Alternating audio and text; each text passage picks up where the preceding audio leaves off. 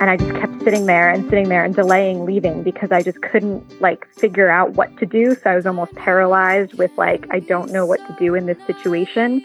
And I'd slowed way down, and my days would still finish at 2 or 3 p.m. I still had time to hike, but I just had no energy left at the end of the day of some of this hiking in Vermont that I was doing. I'd really kind of underestimated it. And so I ended up getting off trail, looking through my guidebook that I had and figuring there's this town. It's only 2 miles from the trailhead. So I can road walk or hitchhike the 2 miles to the town and figure things out from there. Find ourselves wishing that we could stay. Welcome to episode 52 of the Hiking Through podcast. I'm still a slightly sick Erin Egan, and this is the podcast where I talk to experienced through hikers about their adventures on the trail and strategies for successfully completing a through hike. Today's guest is Karma, known off-trail as Nicole Young. Her through hike of the AT in 2016 and attempt at the Mini Triple Crown in 2017 had to be coordinated around a lot of life events. A very relatable problem. In this episode, we talk about being flexible and realistic about how those things interrelate. Expectations versus reality. How being a planned solo hiker mixes with finding a tramily on the first day. And how she hopes her adventures will inspire her new daughter as she grows up. You can find this episode and all previous episodes at hiking-through.com. where you can also find show notes, photos, and links for any gear mentioned in this podcast. You can also listen to us on Apple Podcast and all the other podcast places. Enjoy my conversation with Karma.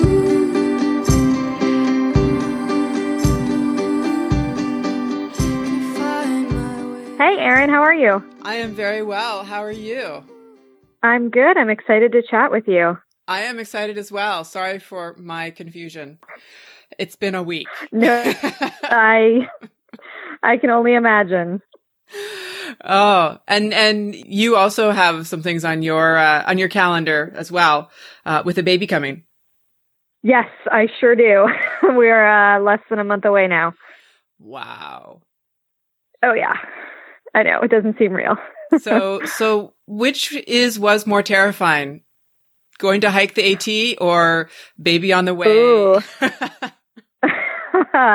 I think the baby is a lot scarier. At least hiking the AT, I knew I could leave anytime and it was kind of just my thing. But now there's a whole other human involved, not to mention my husband and our families. And yeah, I don't have quite as much control as I would like, but we'll figure it out. Yeah, it's sort of in for a penny, in for a pound. Yeah. There's certainly no going back now. Yeah, exactly. When you stepped onto the AT, or when you said, okay, I'm going to do the AT, what were the nerves like at that point? So leading up to it, my first morning, the morning I was supposed to start hiking, we were staying with my husband's family down in Atlanta. So we were able to fly down there and stay with them. And then he was going to drive me to the trail that day. And kind of leading up to it, I kept kind of waiting for somebody to call my bluff or tell me it's not going to happen. And that didn't happen. So then all of a sudden the morning of, I have to get up now and, finish packing my gear and go hike. And I kind of kept trying to delay it. So I went and got my hair cut. We stopped by the grocery store one last time. And, I didn't even get on trail until 3 p.m. But I didn't want to get out of bed that day. My husband had to drag me out of bed and remind me that, we kind of want to get there early. So you still have some time to hike today. So it was definitely that roller coaster feeling, where you're going up and you're like, I've made a huge mistake, but it's too late to back out now. So at that point, you just got to kind of start hiking. And then, I don't know, for me, at least, once I get my feet on the trail within 10 minutes, I just feel so much better. So it's just kind of that lead up. That's a little bit nerve wracking. But then once you start moving, you're like, oh, right. That's all it is. It's walking. I can handle this. It's not so bad. Was your husband laughing at you at this point? Yeah, oh, for sure. Yeah. I'd been talking about a through hike for 3 years at this point, and then the day had come and I was like, I don't want to. So yeah, he's a very, I know. Yeah. He's like, I'm not making you. Yeah, no, he's a very calm, rational, very like, my port in the storm. So he kind of talked me down from being crazy. But yeah, he was definitely appreciating that I was being a little ridiculous at this point. He loves me anyway. God bless him. Because I'm sure you guys have talked about this, like what were his emotions like, or what did he share with you in terms of leading into this and then once you started hiking? Yeah, we did talk about it. I kind of, wanted to pick his brain and make sure that he was truly on board and not just humoring me. His one request, I wanted to thru hike in 2015, but we were planning a wedding for October of that year. And for some reason, I had it in my head that like, sure, I could plan a wedding while I was thru hiking. How hard could that be? And again, him being very calm and rational, he's like, that's not a good idea. Could you maybe put your hike off for a year? And at the time, that was kind of annoying to me, but he was absolutely right. I mean, that would have been a disaster to try to do. So I appreciated him being the voice of reason in that situation. But, he's a super like responsible, down to earth guy. He's, he would never quit a job without having a backup plan. He's like,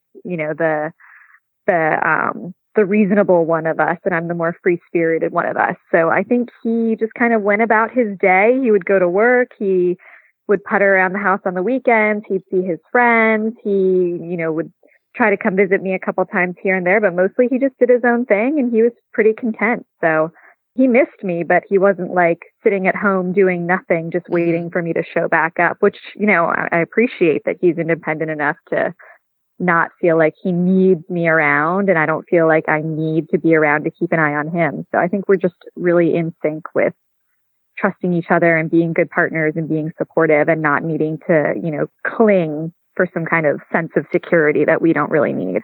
It's funny that you say you wanted to first do it in 2015 because it sounds like 2017 became sort of the same scenario for you.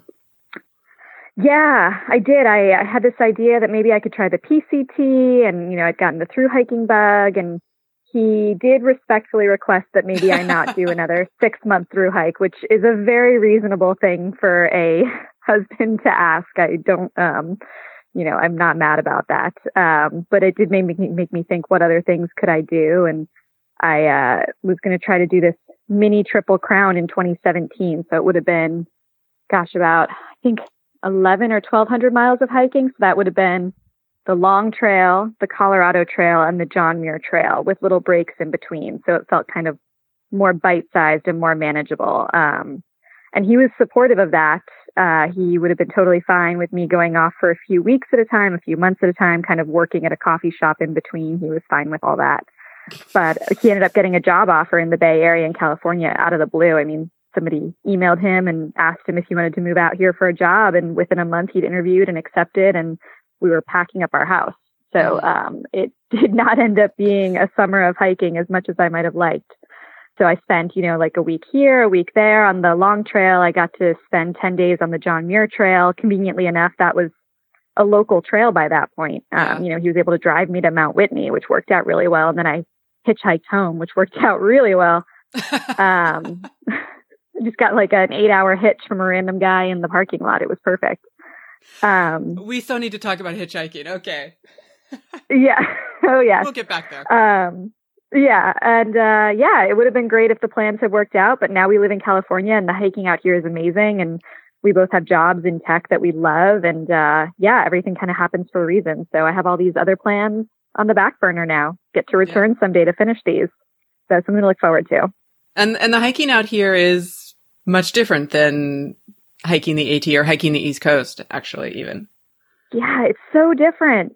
There's pros and cons of each. I think the hiking out here on the West Coast is easier because I'm pretty petite. I'm only 5'2". So some of the hand over hand and rock climbing stuff on the AT was really challenging for me. I'd have to like wedge my toes into a crevice and hope that my foot didn't slip while I like threw my pack up to the ledge above me and scrambled. So out here, you actually get to use only your feet, which feels easy in some ways. But it's also way more exposed, and you have to think more about water, and you have to think about, lightning when you're at 12,000 feet going over a pass in the Sierra. So they all have their own challenges, east versus west, but it's kind of a fun new thing to get to explore out here for sure. Yeah. I won't ask you to pick your favorite child. Thanks. That wouldn't be possible. Okay. So circling back to hitchhiking, Uh-huh. and actually your husband in this case as well, like how concerned was he about this for you? And how concerned were you for yourself about this? I didn't hitchhike on my own until probably Virginia, once I'd gotten a little more comfortable with trail culture and had taken a couple group hitches and shuttles at that point. It's not something I was like super gung-ho about in the beginning, just because it seemed to be like an unnecessary risk that I just didn't feel like I needed to take. It's also probably one of those things I didn't necessarily tell him about because it's something that he didn't need to know necessarily. It would just kind of create more worry. Him and my mom both, they don't need all the details of what I'm doing every day. So yeah, it's something that I kind of eased into. I do it with, hitchhike with a friend at first, or like somebody that I'd been chatting with on the trail who happened to be a day hiker who offered me a ride after I got to know them, that kind of thing. Mm-hmm. And then, even when I did try to hitch by myself, a lot of times somebody else would show up and we would go together into town, or, it would turn out, that my friends would catch up to me, whatever it was. So there weren't a ton of crazy hitch stories. When I did hitch, though, I felt safer if I kept my backpack like with me on my lap in case I had to jump out of the car or something quickly. Mm-hmm. I always took a picture, like before I got in the car, I'd take a picture of the license plate. And if I had service, I'd try to text it to somebody. And I always sat, like the driver's in the front left, so I would sit in the back right. So if they were trying to reach back or anything, they wouldn't be able to like get to me as easily, I guess. So there's little things you can do to make yourself feel a little more comfortable. But ultimately, I also don't think that hitching is super necessary if you don't feel comfortable with it. Or you can always just wait for a friend or call a shuttle, or, there's options. It's not something that you have to do. I've heard on the AT, particularly with the advent of Uber and Lyft, that the need for hitchhiking has diminished greatly. On the PCT, it's a little different. Yeah, I haven't hiked the PCT obviously, but yeah, it seems like there's a lot. Well, yeah. So the JMT, it's super remote. You're hours from any sort of real town. And a lot of times you're hours even from a trailhead where people are parking, unlike the AT where you can cross roads all the time, or you're walking right by a parking lot or a state park or something. On the JMT, you're a full day from even being able to access a parking lot. You have to leave the trail. So that's what I did. I injured my Achilles, and my husband was literally in the middle of moving us into our apartment, and I just felt like I needed to be home for that. So I left the trail and talked to one of the employees at Muir Trail Ranch, who said that he would be able to give me a ride into Fresno at like 6:00 the following day. So, I just hiked 8 miles out to a very remote parking lot, and I was prepared to just kind of like wait there for this guy. And somebody else came along and was nice enough to check and say, "Hey, are you okay? Do you need a ride?" And I'm thinking this would be great. He can just take me down the mountain. I'll get to Fresno. From there, I can get a cheap motel room, look at trains or buses. And he's like, "Oh, well, I'm actually going to San Jose." And I said, "That's actually where I live. Do you mind driving me 8 hours to San Jose?"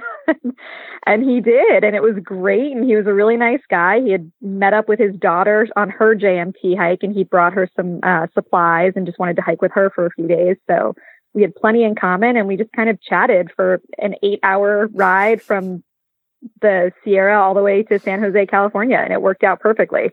Needless to say, my husband was pretty surprised to hear from me when I finally got service and said, "Hey, I'm hitchhiking, met this random guy, Bob. He's bringing me home, and I'll see you in about 6 hours. Can you come get me from his house?" So it worked out. Yeah, I can just imagine that call. Hey, honey. Yeah. Riding with this random guy named Bob. And Yep. And and you kind of try to sneakily describe Bob just in case something goes wrong without Bob hearing. But no, he was a great guy. He was really sweet. That's right. You're like, okay, Bob, he's 6'2", he's got glasses, and his license plate number is... Yep, exactly. But yeah, so if you're going to hitchhike, be smart. 99.9% of people have good intentions and genuinely just want to help a hiker out. But, it is something that people don't do in their day-to-day. So I can see why they would think it's kind of risky, which is fair. Yeah. And I hear actually a lot of people say that a lot of the times the people who actually are stopping to give a ride are people who are who have some relationship to the trail. They've hiked it. They live in the area, so they're very familiar with through hikers coming through. you know, they have family who've hiked it. There's some connection somehow, a lot of times. Yeah, because if you think about it, if you're driving and you see a random hitchhiker, you're not really going to pull over unless you are from the area and know there's a reason that this person with a backpack is hitchhiking. Yeah. So yeah, the kind of people who stop are generally the kind of people who want to help out. And actually, when I was doing the long trail, I gave a guy a ride back to the trail. I was in a McDonald's. I'd finished a section hike, and he was clearly a through hiker, and I offered him a ride to. He was going to a hostel actually in town, so it was nice to be able to return the favor too. So, you know, trail magic is a good thing. Good karma. Speaking of. Exactly. Yeah, karma was my trail name. Yep. I taught little mini yoga classes at the shelters at night. I'm a yoga teacher, so I earned my good trail karma, I like to think. You taught mini yoga classes. Mm-hmm. Yeah, I just want to stretch out at the end of the day. And if there are other people who wanted to stretch out with me, they were welcome to join. So hostels and shelters, I would just teach like a 20-minute standing yoga class and give everybody a chance to breathe and relax without their pack on. So I like to think that helps a little bit.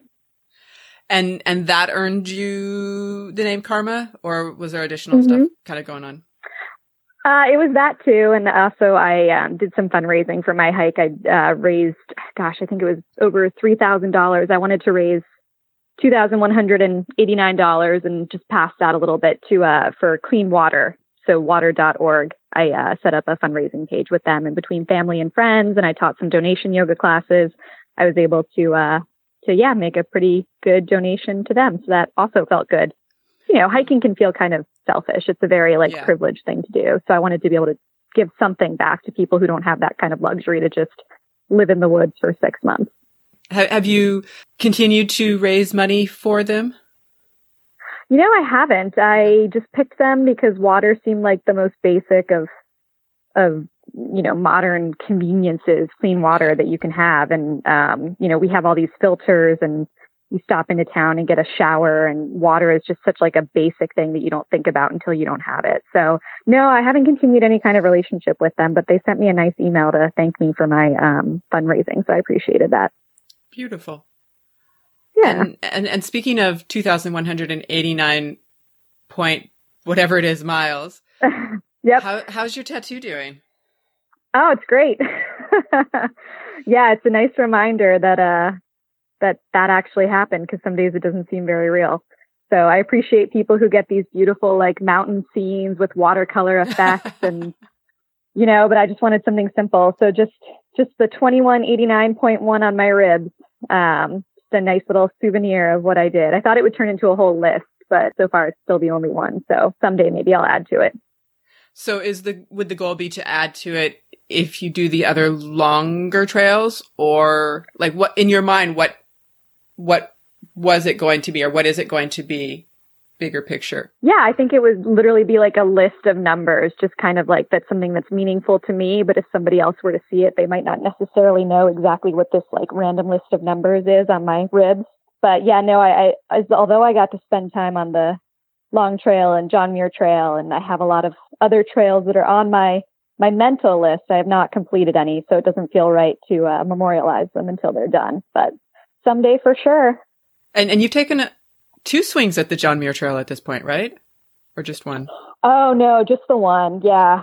I mean, I live not too far from Yosemite, so I can kind of hop over to Yosemite and do, like a short section of it if I want to. But no, at this point, it's just been the one attempt, starting down near Mount Whitney and coming up north. And I did about 100 and maybe 110 miles over 9 days, something like that. So I've got the whole middle bit still to do, which I'm still very excited about. And, could do it in a week's vacation once I have the kiddo settled and want to take some time off of work. It would definitely be a possibility to get back out there pretty easily. Just a little leg stretch. Yeah, no problem. Just bang it out. As compared to when you stepped foot on the AT, I would assume, or I would think that, stepping foot on the Long Trail or stepping foot on the JMT wasn't as nervous, or you weren't as nervous about that? That's a good question. Yes and no. Every trail, it has its unknowns. Absolutely. With the Long Trail, I knew it was going to be way more remote, and it was going to be some of the like if you take the hardest hiking of the Whites and the Vermont section of the AT, you do that. Plus you are probably alone a lot of the time. So it was like different sets of worries. I didn't know what the terrain would be like. I wasn't in the kind of shape I had been when through hiking and hitting Vermont and New Hampshire before. So I had kind of unrealistic expectations for mileage. And once I slowed down and stopped trying to push the same kind of miles I had done previously, it got a lot easier. And then I knew what to expect when I went back and did more sections. But Vermont's pretty tough. It's a lot of rock climbing and scrambling and mud and loneliness sometimes. So you think like, well, if I haven't seen a person in 8 hours and something happened to me, that means my odds of being rescued are a lot lower. And same thing with the John Muir Trail. It just felt super remote. Like I said, you're at least a day's hike from even a parking lot, let alone a town or any kind of assistance. And there was the altitude and the weather, and that was a really big snow year. And like I said, I'm, only 5'2", so you're dealing with water crossings up to your waist. And, there's always their own hazards. So even though I was confident that I could handle it, I tried not to be too cocky because you just never know what the trail is going to throw at you and what you haven't prepared for, or what you might have forgotten, or you can always get hurt. So it's never predictable. Cocky is what gets you killed. Yeah, I try to avoid that. Yeah, it would be a real bummer. It would not be my preferred way to go, for sure. When you started the AT, you were a solo hiker, but you found a trail family pretty quickly and then pretty much hiked with them the entire time, correct? Yeah, exactly. My very first night out, I met 4 people. 3 of them had started together and one was a fellow solo hiker. And out of those 4 people, 3 of them and myself ended up summiting together at Katahdin. So I didn't want a trail family. Wasn't seeking one out. I kind of thought that that would defeat the purpose of doing a solo hike. I'd end up changing or adjusting my plans for this group of strangers, but we just got along so well and our paces were similar and they just made the experience so much more fun that it just kind of happened naturally. And then all of a sudden we were a month in and had hiked every day together and we were like, this is kind of working really well.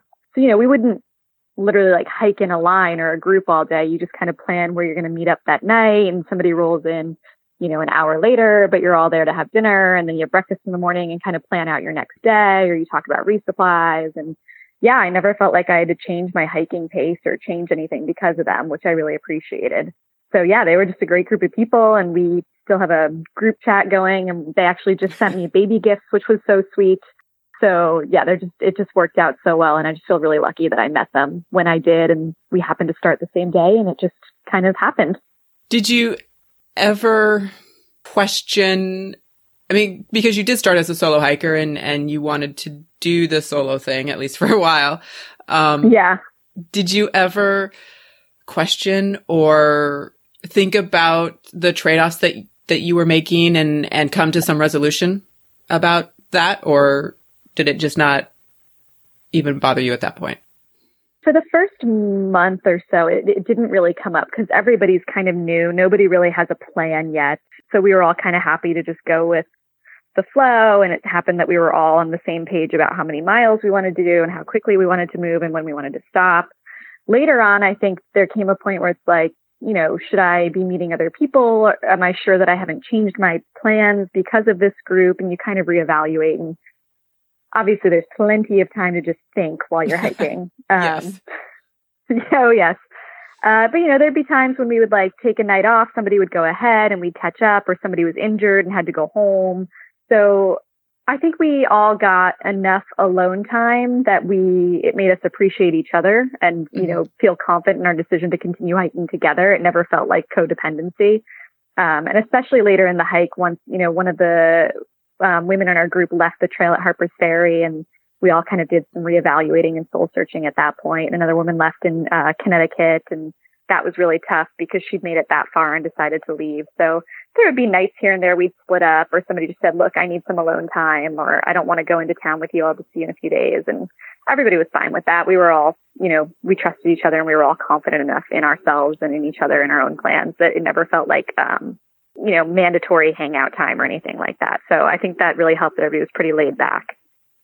Right. Nobody felt offended or hurt by somebody saying, I need some alone time, or I can't do this, I'm getting off trail?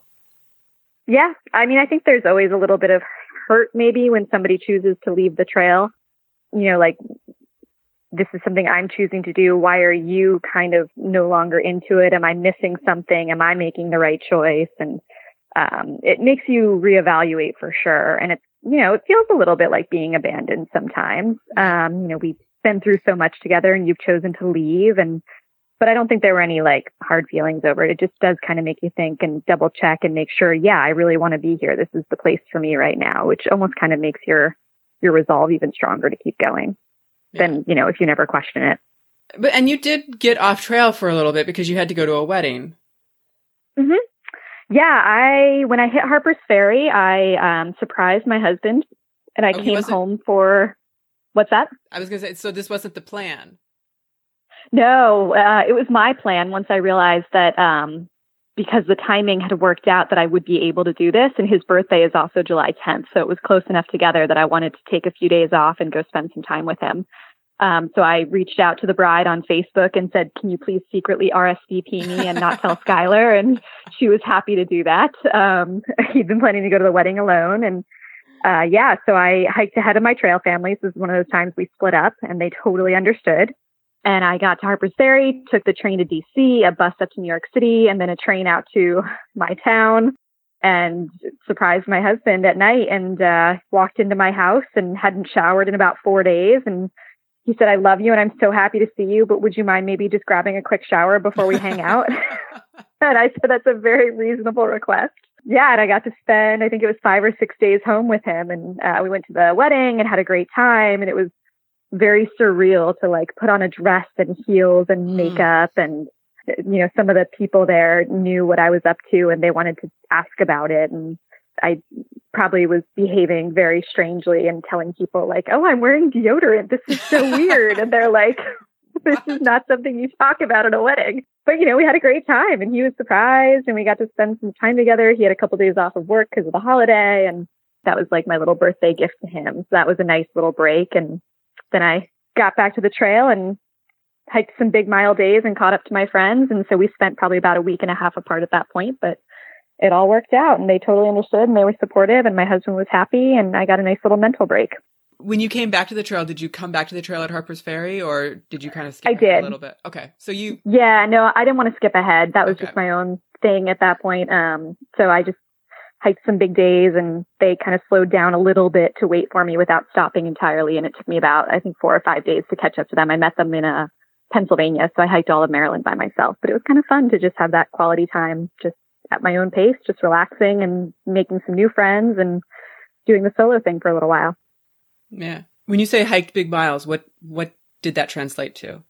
So I did my 2 biggest days in Pennsylvania. It was kind of the flatter part of southern Pennsylvania. So like where it's all farmland and you're just walking across these fields. But I did 2 30-mile days back to back to try to catch up to them at the end there. And I was able to do it because they were doing like the normal, 16 to 18 or so. Mm-hmm. So I was able to sneak up on them. It worked out pretty well.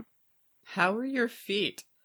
I mean, I saw the picture from the marathon day. And that was gross. That was earlier in the trail, but still. Yeah, that was a rough day. So overall, my feet actually held up pretty well. I didn't get any blisters until a month in, which was that first marathon day. And I think it's because that's when it started getting really hot and my feet started sweating and I was still wearing my thick wool socks. So when you have that thick wool and your feet sweat and swell and you've got all the salt in there and it just kind of like rubbed all the skin off my toes. It was so gross.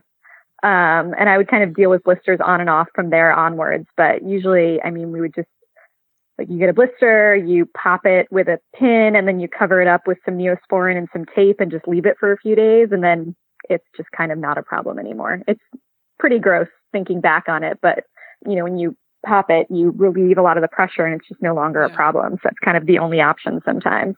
Yeah. The picture is, I mean, your feet look tortured.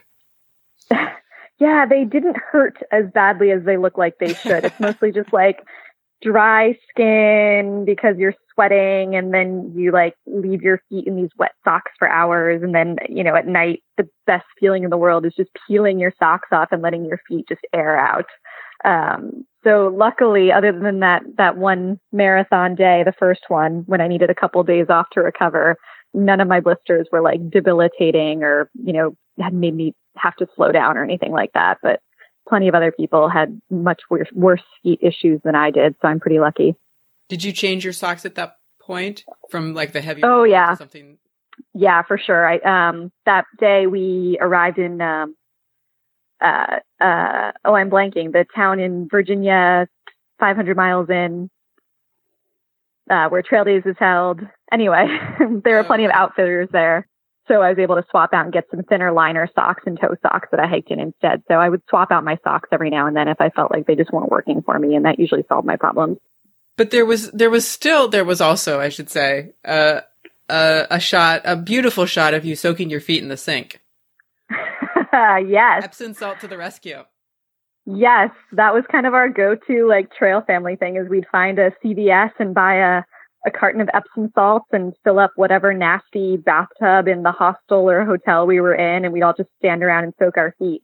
That was more like if they were sore or like just kind of been torn up a little bit. That just like that hot soak just felt amazing after a couple long days of having like dirty, sweaty, gritty feet. It's like a little luxury that we could treat ourselves to. And it was a nice bonding activity for us. A community Epsom salt bag. I love it. Yeah, exactly. Which again, like years later is like, that sounds absolutely disgusting. But at the time it was like the ultimate luxury that we could think of. So it was really nice. Did being on the trail and doing that hike and kind of the pieces of the subsequent hikes that you've done change your perspective on luxury and what you need versus what you want? Yeah, for sure. Especially soon after the hike, like the first few months after the hike. It's like, oh, I get to lay in a bed every night, like with air conditioning and a pillow. And this is so nice. And it's the little things, or like I can shower every day and I can like wash my hands whenever I want. Like all these little things that you don't think about.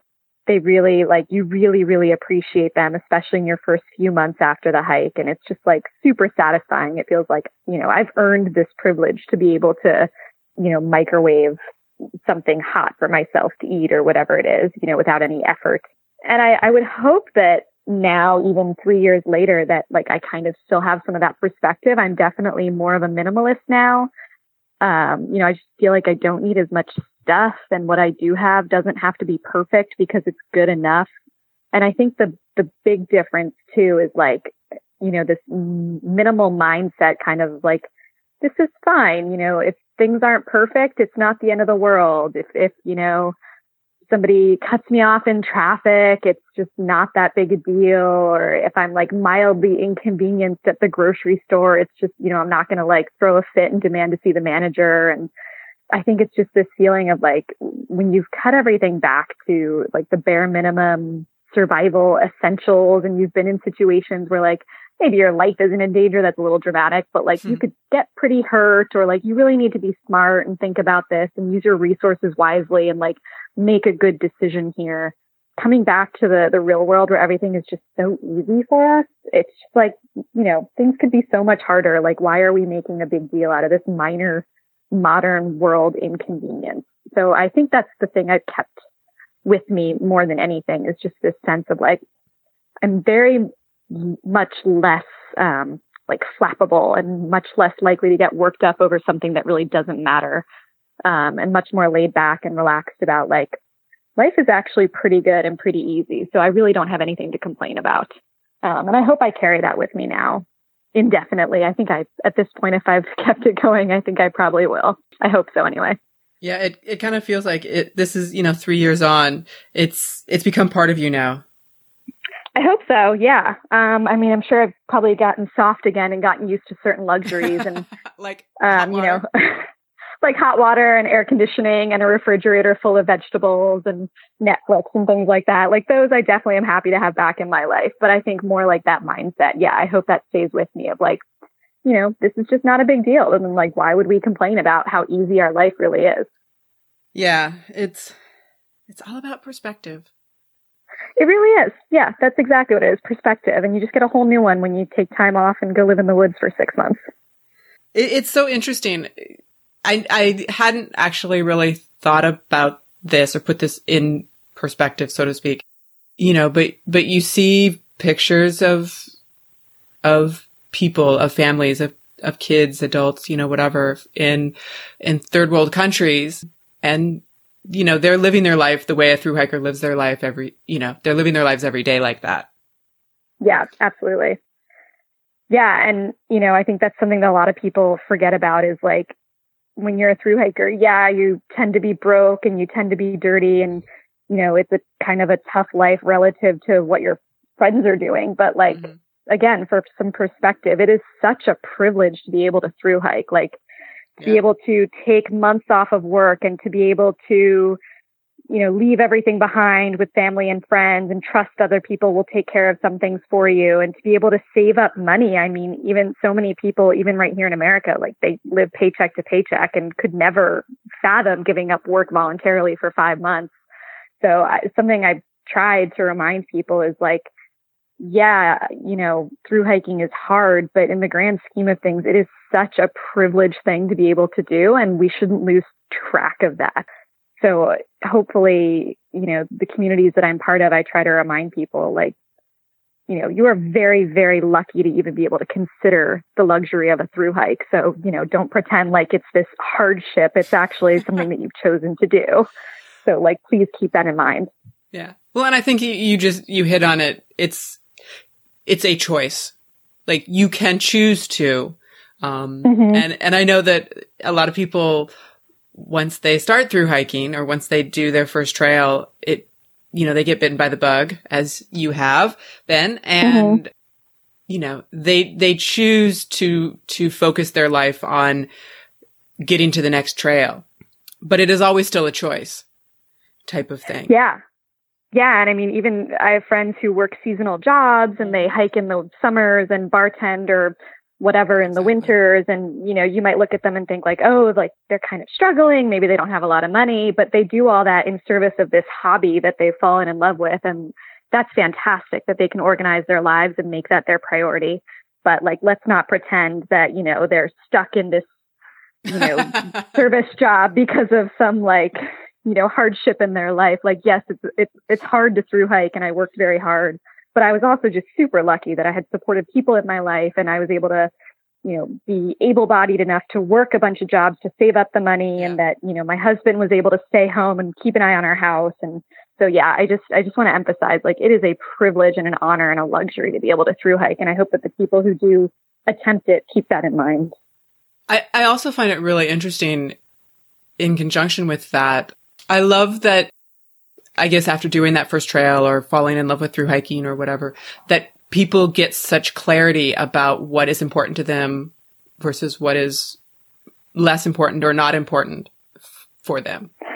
Yeah, absolutely. Yeah, the people who do choose to rearrange their lives and do seasonal work or save up for years to thru hike, I run a women's Facebook group of 20,000 women who, and, some of them are like, oh, I wish I'd thru hiked when I was younger. Now I have kids or I have a mortgage. And, the people who prioritize it, they can really make it happen. But, not everybody has that luxury. But if you do have the option, then you can absolutely make it your priority. And instead of buying a fancy car and going clothes shopping and going out to eat, you can save up all your money for a thru hike. And I think that's awesome that people do prioritize and minimize and keep their lives simple and just pursue this like awesome goal of just being in the woods as much as possible. I think that's fantastic. I've in talking with so many people at this point, it always amazes me. And I don't know why I'm still surprised by this, but it always amazes me how therapeutic the woods can be. Yeah. Yeah, people say their lives change when they just spend, a weekend in the woods. And it just, like you said, it's all about the perspective and realizing what's really important to them. But there's all kinds of interesting scientific theories about like what happens to our bodies when we're surrounded by nature and when we disconnect from artificial lighting and technology. And it's pretty cool what that can do for people. It's really awesome to hear about people who really like transform themselves and their lives just by going out and hiking, just walking in the woods, even one day a week, whatever you can get. It's awesome. So I would imagine that you've probably looked at some of these studies of research. A little bit. I mean, I've read the pop culture blogs and everything about how, the Japanese forest bathing and how it like deionizes your body. And that's why you feel less stressed. And when you connect your body to the ground, you're discharging electrical charges or something. It's all really interesting. And it can actually change your brain and change how your mind works. And I think it's a really cool thing that people are studying scientifically. And I would love to keep reading up about it and learn more because there's certainly no harm in it. So, bring on all the studies we can about how we need to spend more time in the woods. Of all the quote unquote bad habits that people can get into, being in the woods is probably not one of them. Definitely. I mean, it can be disruptive if you want to live a normal 9-to-5 life, but otherwise I think it's probably one of the best things you can do. When you thru hiked, you started listening to podcasts. Mm-hmm. What were some of the podcasts that you listened to while you were out there? Ooh, yeah, I'd never listened to podcasts before. I didn't really understand what they were. Let's see. Okay, so I listened to Serial because everybody was telling me about how good it was. So that was probably my first experience, and I really enjoyed it. I found a couple of I found the Tough Girl podcast, which is all about women who are doing amazing athletic things. And actually, I have since met the woman who runs it. She's out of the UK, and she has since thru hiked, and she actually did an AT thru hike in 100 days. I think, Sarah Williams, you interviewed her, right? I did. Yeah. So that was incredible. Oh, go ahead. No, I was going to ask you, because you actually met her before she did the hike. Yeah, I happened to be in London, and she was doing a talk. She had run the Marathon des Sables, which is like a 5-day marathon a day across the Sahara Desert. And she was doing a talk about it in London at a time when I was there. And so she and I chatted after the talk, and she had been talking a little bit about also, her upcoming plans for her thru hike and how she was kind of nervous and excited for it. And so we just connected a little bit afterward and chatted a little bit. And, even having done a thru hike, I was just so in awe of her plan to do it in 100 days. And I was a little skeptical, to be honest, thinking like, I don't know if she knows what she's getting into, but she crushed it. She was amazing. She came in just under the wire. Yeah, I know. Yeah, she cut it close, but she got it done. Yeah, so I would listen to her podcast while I was hiking, and it was full of stories of women who have done just incredible things. So it was a really inspirational one to listen to. What did you, when you met her and you guys talked, like what advice did you give her? She's big into a lot of like the psychological aspects of adventuring. She's obviously in fantastic shape, and, she physically could handle anything, but a lot of her concerns were things that a lot of people worry about, like bears and, what if I can't do it? What if I want to quit? So many people quit. How do I have the will to keep going? So we talked a little bit about that. I think I told her like the best advice that I got was make a list of everything that you're scared of, and then also a list of like how you'll kind of deal with those. So like if I'm cold, I'll do X, Y, Z. If I see a bear, I'll do this. If it's, there's lightning and I'm on top of a mountain, here's what I know I need to do. So kind of like the most planning and prep that you can do, I feel like is how you can set yourself up for success, because it's when you're facing all these sort of unknowns and you're not prepared for them. That's when you kind of panic and retreat to your comfort zone. So I think that's something we talked about. I also told her that bears just aren't really that big a deal. Everybody worries about bears on the AT, but they're so scared of you. They like trip over themselves trying to run away for the most part. So it's a very common fear, but not one that you really need to think too much about and adjust your plans too much for. So I just tried to encourage her without, I don't know. I didn't want to like do the woman version of mansplaining to her, for lack of a better term. I didn't want it to be like, well, I've done this and I have all the answers and this is how you have to do it. She's perfectly capable and competent. So I wanted to just give her like some tools, and then she could figure it out from there. That's funny. Which she obviously did, because she was amazing. She very obviously did. So what was on your fears list? Ooh, trying to remember back. I think I had this vision of myself like at a shelter with no friends, alone in my tent, just being sad and lonely. You know, when I thru hiked, I was newly married. I was 30. I was, you know, older than a lot of people who do it, but also younger than the big retiree group who does it. So I just wasn't sure that I'd have much in common with people. I'm not a big partier. I wasn't there to like, you know, hit the towns and do the 24 beers in 24 hours challenge or anything like that. So I just wasn't sure about that whole party atmosphere and if I'd still be able to find people that I had much in common with. Because I didn't want to spend, you know, 5-6 months just hiking alone, which ended up not at all being the problem. If anything, you kind of like want some alone time and you don't get it because there's so many people. Yeah. But they're all awesome. Like, you have so much in common just by being out there and doing a hike that even if it's somebody you wouldn't necessarily talk to in the real world or feel like you had much in common with, you can chat with them for hours about hiking and the trail and other adventures they've had. And you always have like that kind of common ground to come back to. So that ended up not being really a concern. I definitely missed my husband. I missed my friends. I missed my family. There were some, you know, events and things over the summer that I couldn't attend because I was on the trail instead of in town. So I feel like I missed out a little bit on that socializing, but what I got instead was, it was different, but yeah, just as good and just as fun, and met so many amazing people that I never felt alone at any point, which was really nice. When you were making out your list and you were responding to it before you got on the trail and saying, okay, you know, I'm going to miss out on all of these things. What were your, what did you write on that list, or, you know, as your a counterpoint to that fear?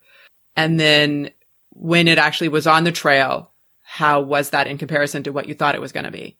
I think that was probably the one fear that I didn't have a lot of like, here's what I can do about it. I just kind of had to wait and see how I felt and then deal with it as it came up.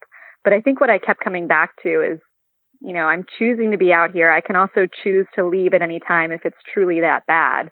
So every day it's kind of, you wake up and you check in, like, do I still want to be here? Yes. Okay, then let's go hike. And if the answer is no, then you can either go home right then, or you can think about it and check in again the next day and see if it's still a no. So I think kind of having that fallback option, like being from the East Coast at that point, knowing that within 24 hours I could probably find my way home, and knowing that that was like a backup reserve kind of option, that helped with a lot of like the, you know, am I making the right choice to be here? Is this the right thing for me? Knowing that I could be home and I was choosing to stay on the trail, that's kind of a big empowering thing. So that's what helped me as I was kind of going along day to day. I think other things, same thing. It's like, you know, it's only for 5 or 6 months. You can handle pretty much anything for 5 or 6 months. If you have a crappy, rainy, cold day, maybe you have a couple of them in a row, but a week later, you will have dried out and warmed up, and you're not probably going to die from it. So you're just uncomfortable for a little while.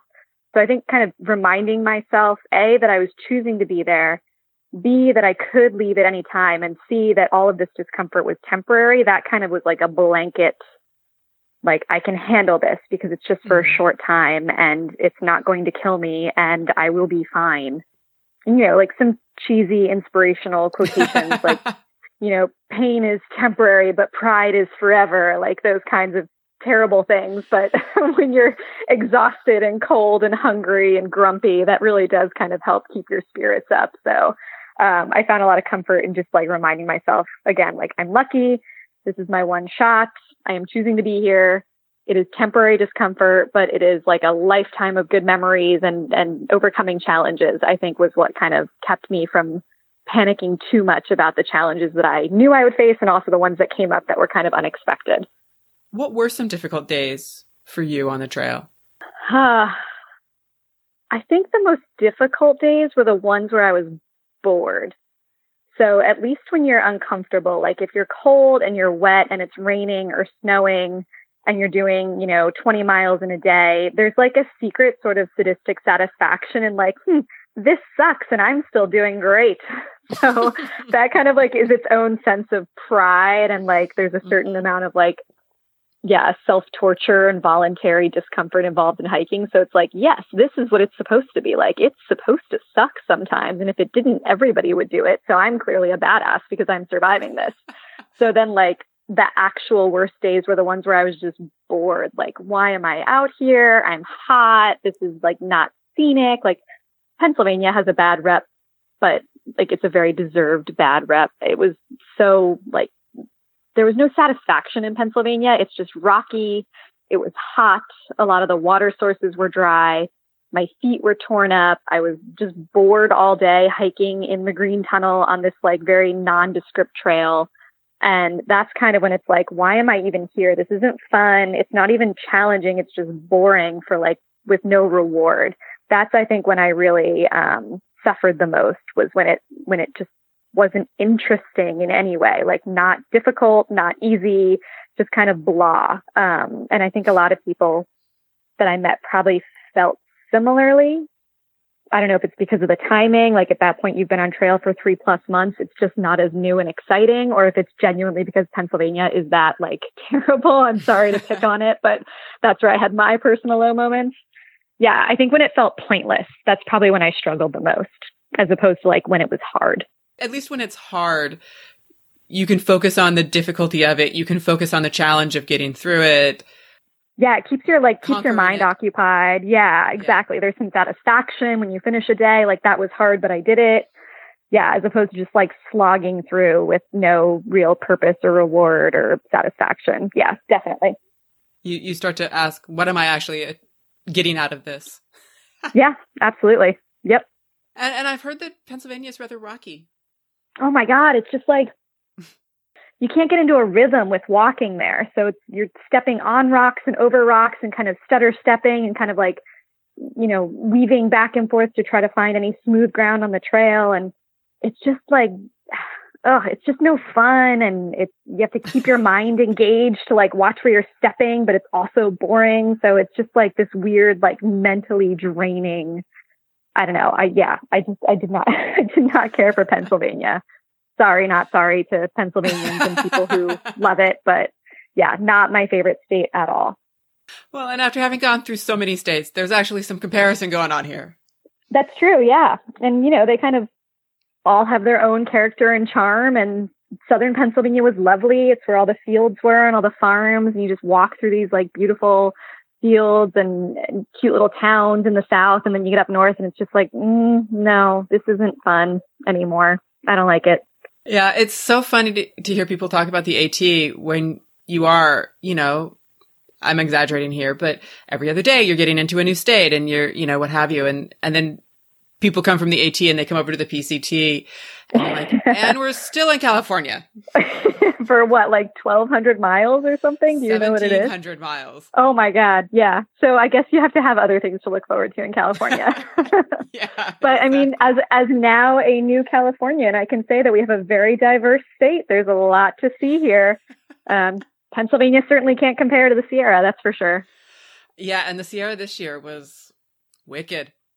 Oh, that's what I hear. Yeah. This year I heard people, delaying and skipping and all kinds of crazy stuff. And they're changing the permits now, right? Where like you can't get a through hiker permit if you skip the Sierra.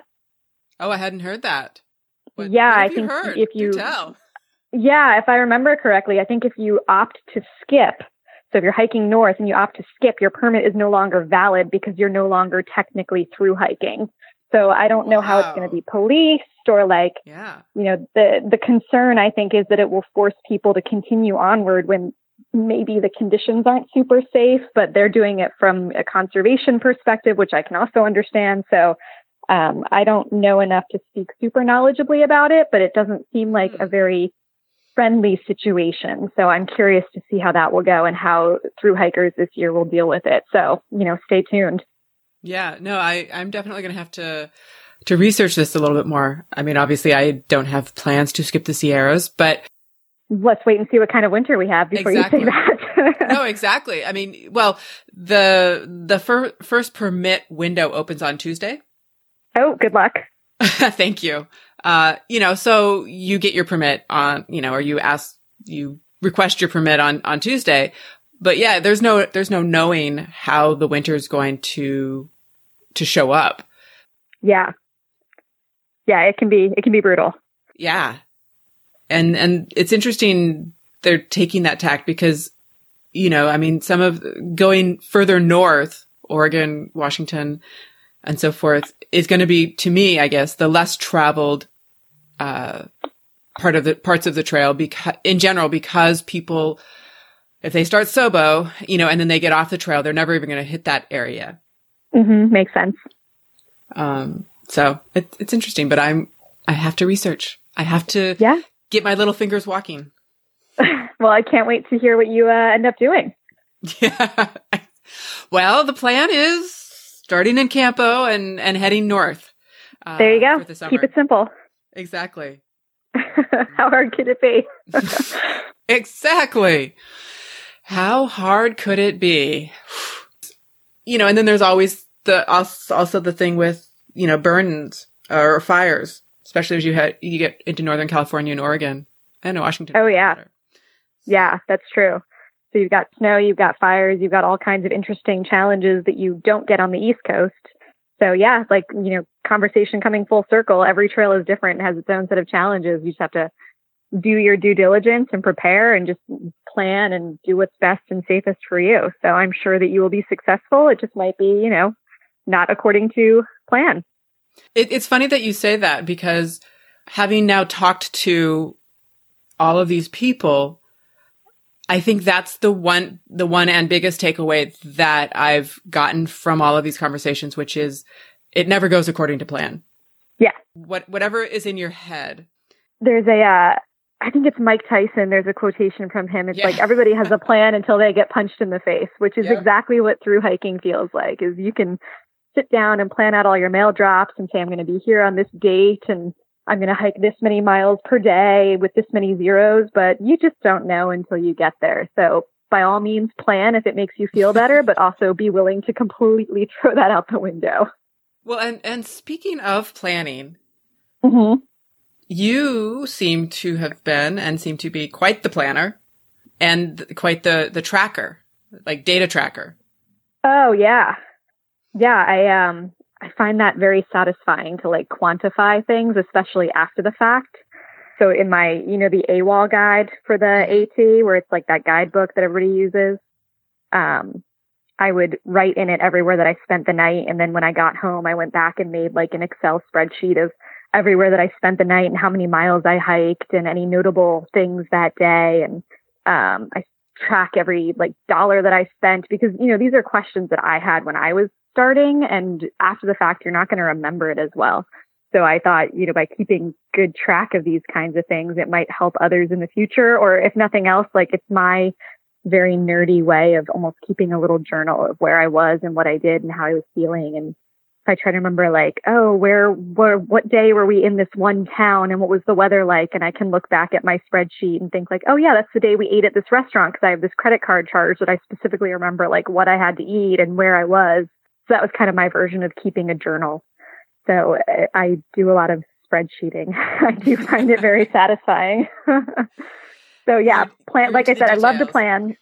Yeah, I love the details. I love planning. I love nothing more than like sitting down and planning something out.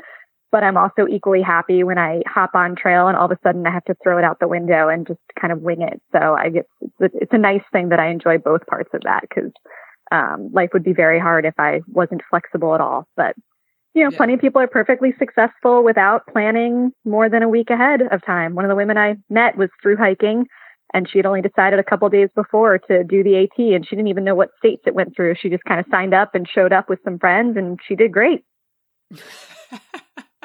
So all kinds can be successful. Yeah, no, exactly. How are you with having to throw the plans out the window and just go with the flow? I think I'm pretty good with it.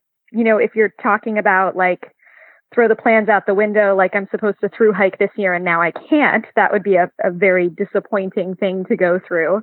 But if you're talking about like, oh, I've been planning to do 15 miles a day for the next 2 weeks to get to this town on time, then I don't mind so much if you have to kind of reshuffle things. And, as long as you have the information you need to stay safe, like I know how many days it is to food, I'm pretty fine with that. I think I do pretty well with like kind of winging it to some extent. Again, as long as you are winging it in a safe way and not winging it like I have 10 days to hike and only 5 days of food, so I guess I'm going to wing it. That's not so good. But yeah, I like to think I'm flexible enough, and maybe that's part of like the this will all work out kind of attitude that I've figured out along the way. So maybe that's the kind of laid back thing that I've learned and adopted since through hiking. And I hope, yeah, like I said, I hope I kind of can stick with that and not stress out over things that just don't really matter too much. Was there a moment on the trail when things had to change, when plans had to change, where you're just kind of standing there and yes, you're going to go with the flow and you're going to move to the way the new plans have to go. But for a moment you allow yourself to have a moment and you're like kind of to the universe, to the trail. Really you had to do that? Daily. Yeah, for sure. Especially on the long trail. I know I said that I tried not to be too cocky, but I was kind of thinking like, oh, the long trail is the easiest trail I have planned this summer. I've already done half of it. How hard could the other half be? And I'm like, naively thinking like, oh, I'm going to just bang out like 16-mile days like I did when I was in southern Vermont. Like, never mind that I haven't really hiked in a year. And, starting up north, it's a whole different experience. It's a lot more rugged. So my first couple of days on the long trail, I was definitely struggling because I had this plan of where I needed to be. And I'd left my car where I needed to be, and it involved me doing a lot more miles than what I ended up doing. So that was a bit of a panic moment of like, well, I kind of have to get there and I only have this many days of food. So, oh crap, what do I do? And I remember there was one day where I was just sitting in the shelter and I just kept sitting there and delaying leaving because I just couldn't like figure out what to do. So I was almost paralyzed with, I don't know what to do in this situation. And I'd slowed way down and, my days would still finish at like 2 or 3 p.m. I still had time to hike, but I just had no energy left at the end of the day of some of this hiking in Vermont that I was doing. I'd really kind of underestimated it. And so I ended up getting off trail, looking through my guidebook that I had and figuring like, oh, there's this town. It's only 2 miles from the trailhead. So I can road walk or hitchhike the 2 miles to the town and figure things out from there. Well, the town ended up being like a single convenience store surrounded by 2 houses and like a bunch of cow fields. And there was almost nothing there. And I had no cell service and I had no cash. That was very poor planning on my part. Thank God this woman who runs this convenience store, she seemed very suspicious of me, but she let me use her phone to call a trail angel that was listed in the guidebook. And thank God this gentleman was available to drive like 45 minutes to come pick me up, to take me to my car. And like, it was raining and it was not a very safe situation. And I really regret that I let myself get into that situation. I like to think that I've learned from that. I always carry cash now, for one thing. But I think also like kind of that cockiness that I said I try to avoid now. I think that really knocked me down a couple pegs of like, maybe I shouldn't just assume that I'm ready for another 16 to 18 mile day right off the bat when I haven't hiked in a while. Because that's the problem with through hiking is you get this like superwoman complex. Like, I hiked the AT, I can do anything. I have hiked 30 miles in a day, so why can't I just go out and do that again? And your body is just not letting you do that. So that was a very discouraging experience. And that was my first section hike of the summer in 2017. And it really made me reevaluate my plans. So, but the nice thing is when I did go back and cut my miles way back and lowered my expectations, I had a great time and I loved the trail and it was fun instead of brutal. And I really enjoyed the rest of my time in Vermont. So yeah, I think having that quick, like change of plans, that was one case where it did not go so well, but I hope I learned enough from it that now like I'm better prepared in the future to, leave options open and be more adaptable. I hope. I don't know. Maybe I'll forget it all the next time I plan a section hike. We'll see. There's always a little ego involved. Oh, for sure. Through hikers have a lot of ego. Absolutely. As I'm sure you know, having spoken with plenty of them. Yes. It's an interesting ego though. And that's probably one of the things that I find most interesting and entertaining about it is no matter how many trails they've done, each new trail is a new set of challenges. Mm-hmm. And it's going to slap you upside the head if you're not listening.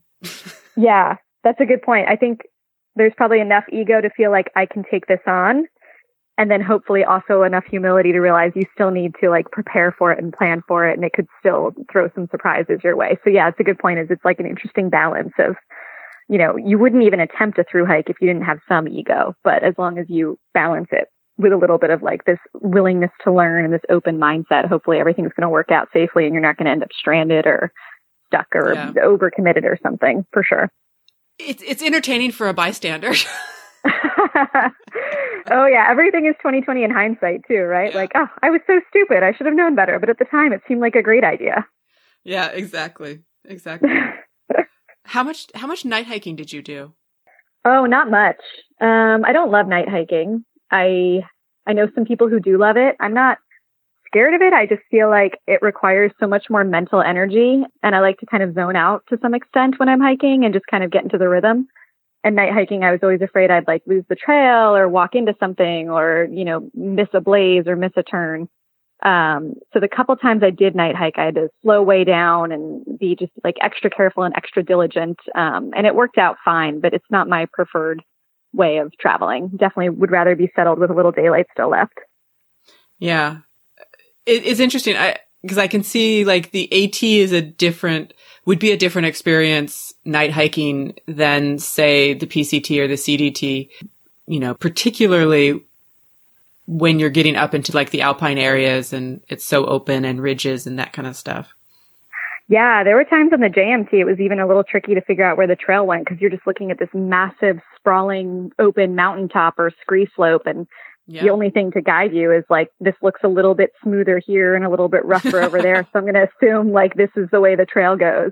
Navigation is not my strong suit. So personally, I'd rather have all the visual cues I can get. But if you're confident and you're in an area that's well marked, then I think it could be a really fun way to travel. Just not necessarily something I've done enough of to feel really confident in. And I think at this point, we're so used to looking at our phones, you know, looking at gut hooks, looking at, you know, whatever the half mile or whatever the guide is, that how many of us really know how to navigate properly? Yeah, and that's something that concerns me is like if I was stuck somewhere with a dead phone battery and no guidebook, I might actually really struggle. So, and I'm sure plenty of other people would as well. And I know everybody, like you said, they use these gut hooks and everything, and they're an amazing tool and have really made through hiking a lot safer. But the problem is, when you rely on them without any sort of backup, I think you can get yourself into some not so great situations. So, I would recommend definitely doing a map and compass class if you're going to be anywhere other than like a really, really well-marked trail like the AT. Which, I mean, I say that, but I haven't done it. But I would love to. I'd love to learn how to use a map and compass someday. I just haven't gotten around to it.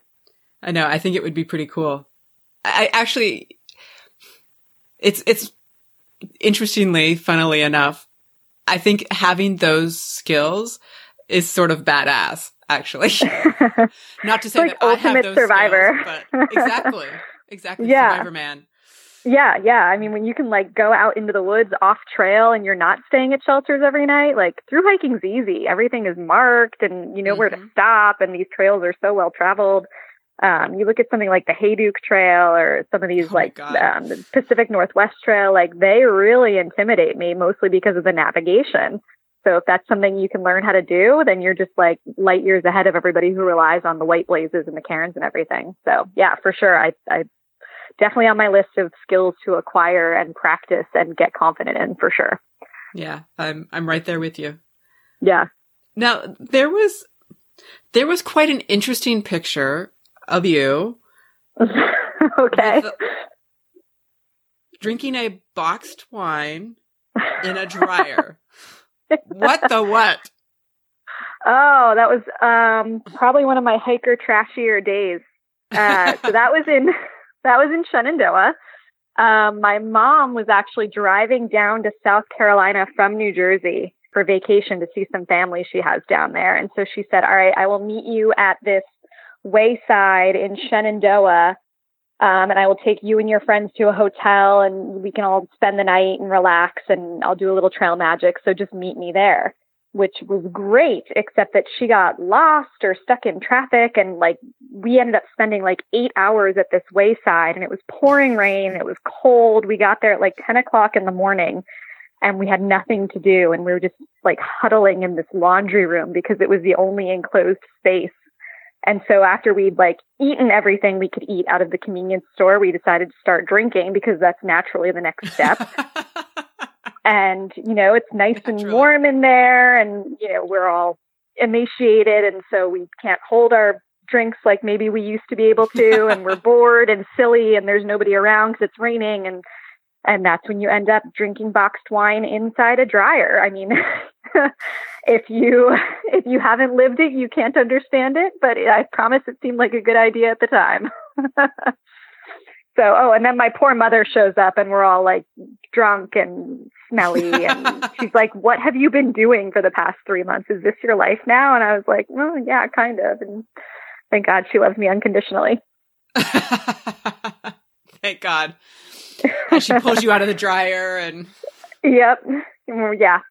She's relying on us to help navigate her, and nobody can like hold their phone straight to use the GPS. And she's a very patient person. She had like 6 through hikers squeezed into her car. She said she's like never smelled anything so terrible. Yeah, there is the smell. Always the smell. Yeah, it's unavoidable. You stop smelling it after a little while. Speaking of eating everything in sight, how were you with hiker hunger? Interesting question. So I studied nutrition for a little while, so I think hiker hunger is really fascinating.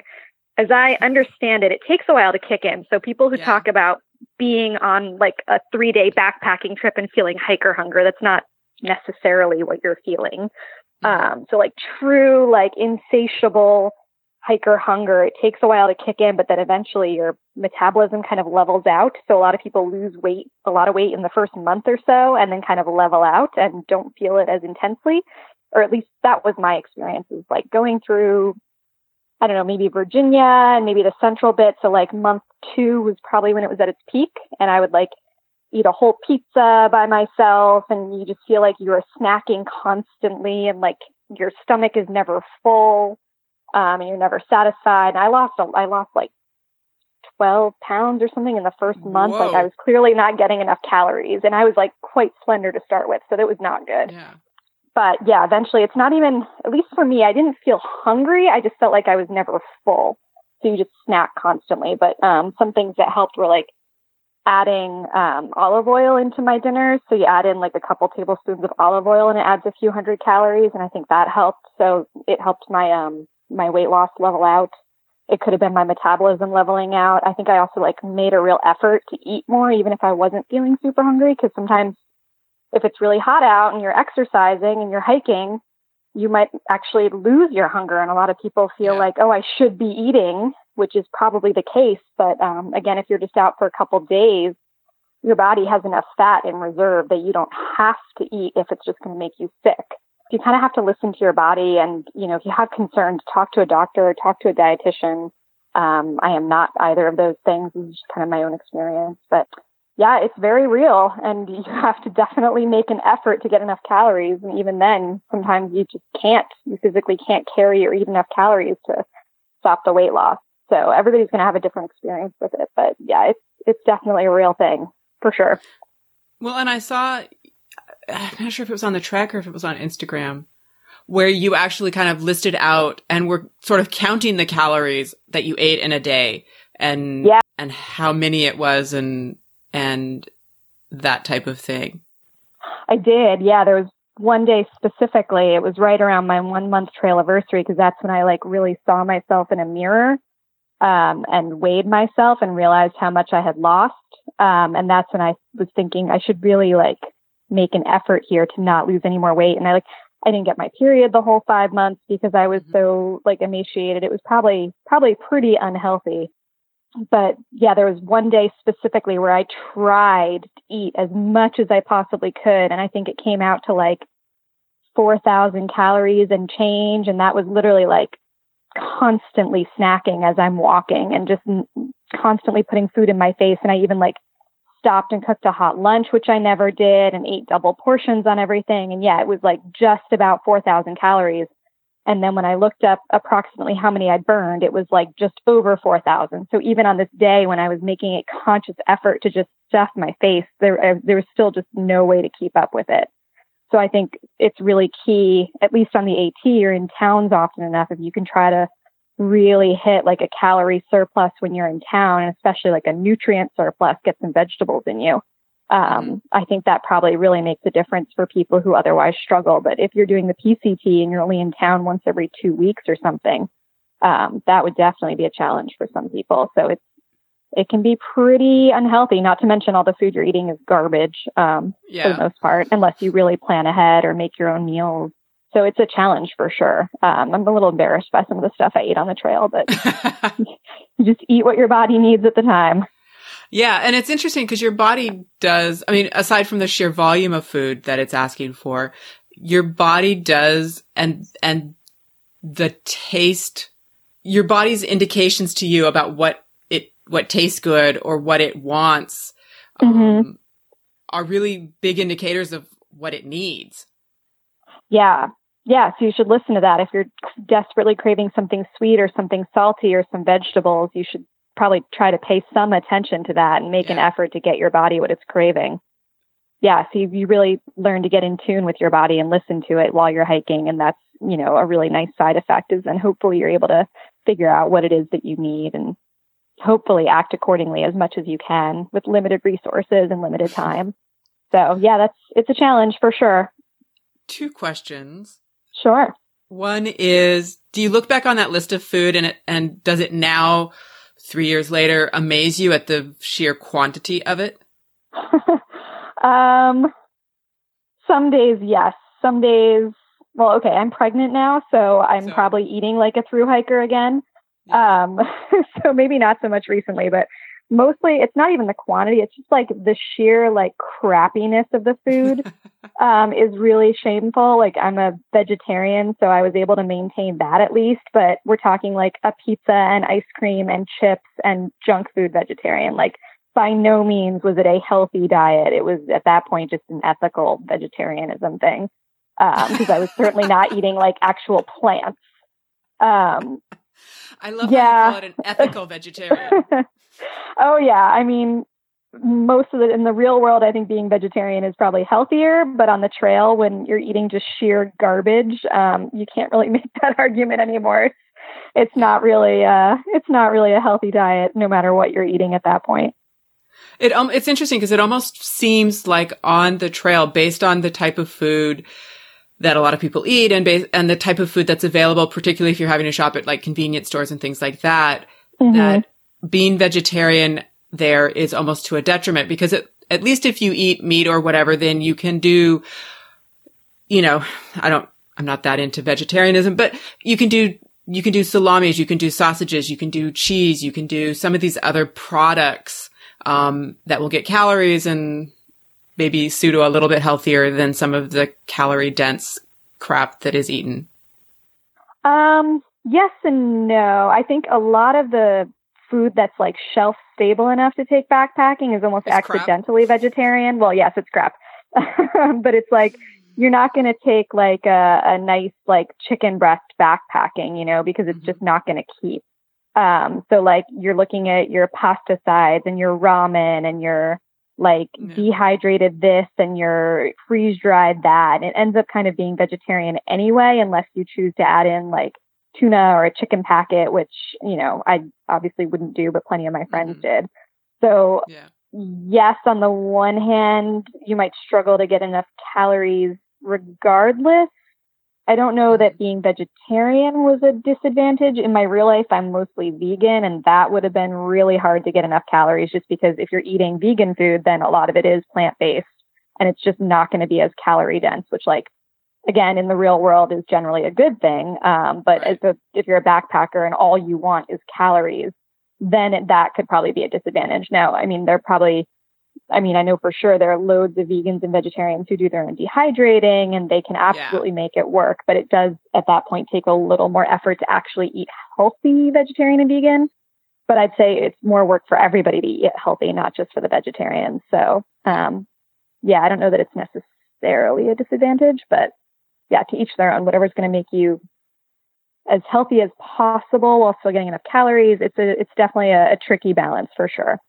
It's interesting because the people that I've spoken to who have been on some sort of restricted diet because of, whatever, because of either they're vegetarian, they're vegan, or they have medical issues that cause them to have to eat a certain way.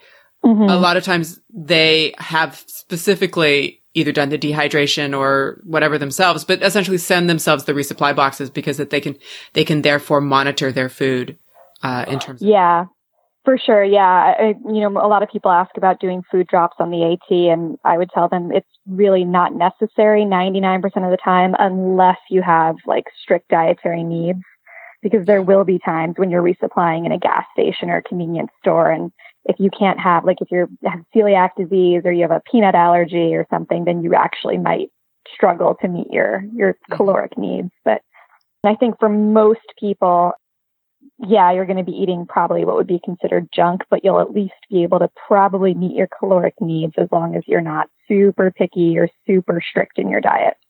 Is there anything that you will never eat again? I still can't really do trail mix. My mom was so sweet. She really wanted to help out. She really wanted to send me food drops, even though I told her it's not strictly necessary. But she would put together little snack baggies for me. She'd buy peanuts and M&Ms and raisins in bulk and then put them in these little single serve baggies for me and mail them to me. And it was so sweet, but I would be perfectly happy to never see another bag of trail mix again. They became the, oh, thank you so much for the effort hiker box. Yeah. Well, I ate them. I didn't feel right getting rid of snacks that my mom specifically put together and sent me. But it would be okay, I'm eating this as fuel and because I need to, and not necessarily because I'm enjoying it at this point. Right. So, yeah, thank you, Mom. That was very sweet. And they definitely kept me going at the time, and I appreciated them at the time. And now it's been 3 years and I'm still perfectly happy not eating raisins and M&Ms and peanuts ever. It sounds like you're putting a disclaimer on this episode if your mom I happens know. Yep. Hi, Mom. Thank you. It was awesome. I ate every single baggie of trail mix that you sent me for sure. Disclaimer closed. Yes. Thank you. Thank you for that. So I think as we've established, you are a note taker. You are a detailed person. Mm-hmm. And you have some pretty detailed notes on the gear that you used and why you used it and stuff like that. Yeah.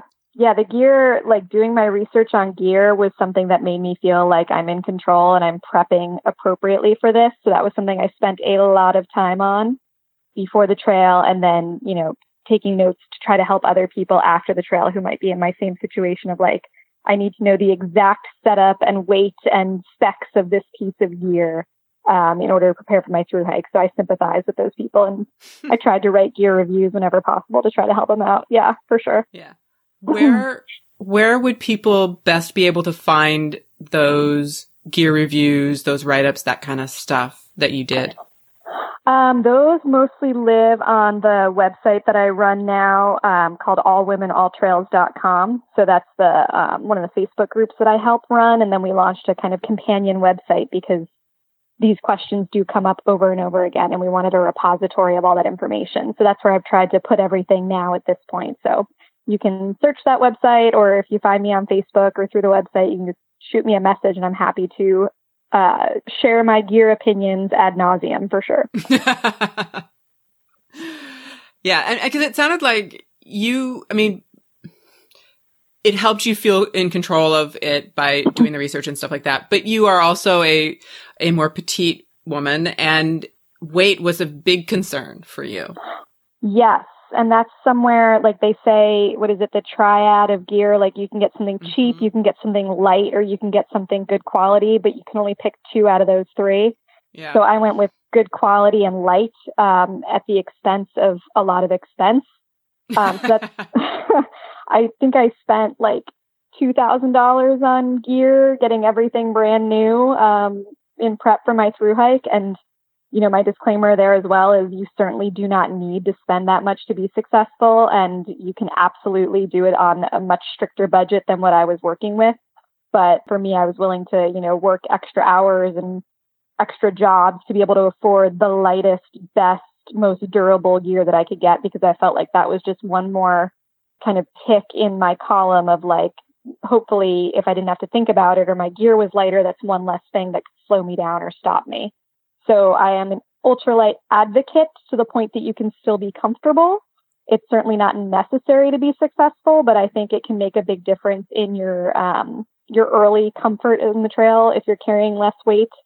And I also think that kind of the Boy Scout motto of being prepared and bringing lots of stuff just makes you more likely to rely on the stuff and less like prepared in your skills.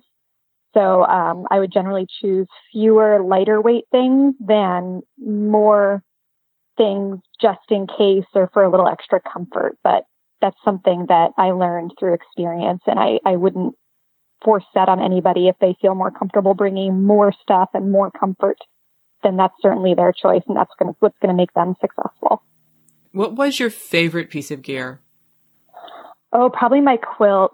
So I have an Enlightened Equipment quilt, and I think it's partly my favorite because just like getting into bed each night is just such a good feeling when you're warm and comfortable, and knowing that I could rely on that to feel that way. There's a lot of emotional attachment to my quilt. Yeah, and I'm also a very cold sleeper, so I was just grateful that it kept me warm most of the time and was also lightweight and comfy.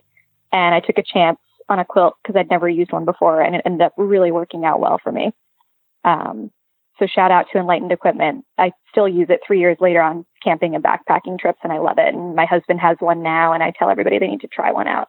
And then also my backpack, I had a Gossamer Gear backpack, and it was the perfect blend of being ultralight, but still having some structure. Like I needed a backpack with a frame, and it was really comfortable. And they had great customer service. Like I swapped out a different model, and it was no problem. And I just loved it, and I never had any problems with it. And it still holds up like almost brand new after 5 months of through hiking. So I just appreciate really well-made gear.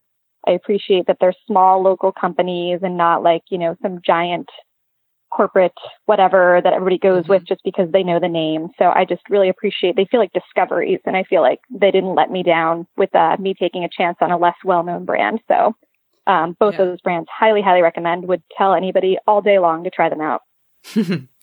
Yeah. And you, when you went with the Gossamer Gear pack, you had a smaller pack and then moved to a bigger pack, but still Gossamer Gear, but a larger pack.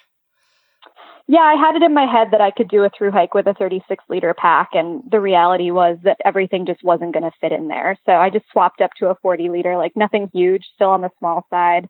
But yeah, I was hoping to sneak in with a 36-liter, and it just the reality was things just weren't going to fit. So yeah, it was no problem to like try that out for a few days, and then they let me exchange it, and then the 40-liter pack lasted me my whole through hike and performed really wonderfully. So yeah, and it's still going strong, as you said. Still going strong. Yeah, it's my go-to backpack. If I need to carry a bear can, I have their 50-liter model as well. And that one is big enough for a bear can and all my stuff. And so I use that on the JMT. But for the 40-liter, if I don't need to carry a bear can, it has more than enough room, and it's rugged and comfortable. And yeah, I love it. What was your luxury item out there? Probably my Kindle. I think that's what people would probably consider my luxury item. So I loved like getting into my backpack or getting into my sleeping bag at the end of the day, and just decompressing with a book that had nothing to do with hiking, like Harry Potter or something that just totally let me disconnect for a little while. And I take my Kindle on every hiking trip I go on, and that's something I look forward to. If I'm hiking alone, I read my book while my water's boiling for dinner. If I'm hiking with friends, I just kind of turn my Kindle on when I'm, read for 10 minutes and then fall asleep. And it's just a really nice, like, it feels like a luxury to be able to do that and just disconnect and just take a few minutes of time just to turn your brain off and relax. I love it. I will struggle with that. Turning your brain off. Turning my brain off. Yeah. I don't know, you might get some practice if you're doing nothing but walking for 10 or 12 hours a day. You learn how to kind of go into a meditative state. So I'd highly recommend a Kindle, but I think you will also quickly learn how to relax and turn your brain off at will. You'll surprise yourself with how easy I think so. I think so, yeah. When you can't just like turn your phone on and check Facebook or turn on Netflix, you kind of just, it gets very meditative and very peaceful, and it's kind of a nice feeling. It's like you're almost forced to be bored. And then that makes you kind of rewires your brain. I think it's probably a really good thing for us who are all connected all the time. Yeah. Well, and it's interesting because I find myself, I turn 50 next year. So I was born in 1970, before all these phones and computers and apps and social media and all of that. And I find with the advent of all of that and the more that I've gotten connected into it, like my attention span is the size of a frickin' gnat. Yeah, it's terrible, right? And I know it's not inherent to me because I used to be fine. Yeah, I think these phones and everything, I mean, I sound like such an old timer, like these smartphones these kids are all using, but I think it literally rewires your brain. And I find myself sometimes scrolling through Facebook or Instagram or Pinterest, and I literally can't stop. And it doesn't feel good, but it's kind of like, it's just so ubiquitous and so unavoidable. So yeah, I think that that forced disconnection that we end up with when there is no service is a really good thing. I mean, it's funny you mentioned Uber before when we were talking about hitchhiking. Like nobody used Uber when I was hiking. It's only been 3 years, but that wasn't a thing. But like you would see as soon as we had service, like in a shelter, if there was service in the shelter, everybody's on their phone at night.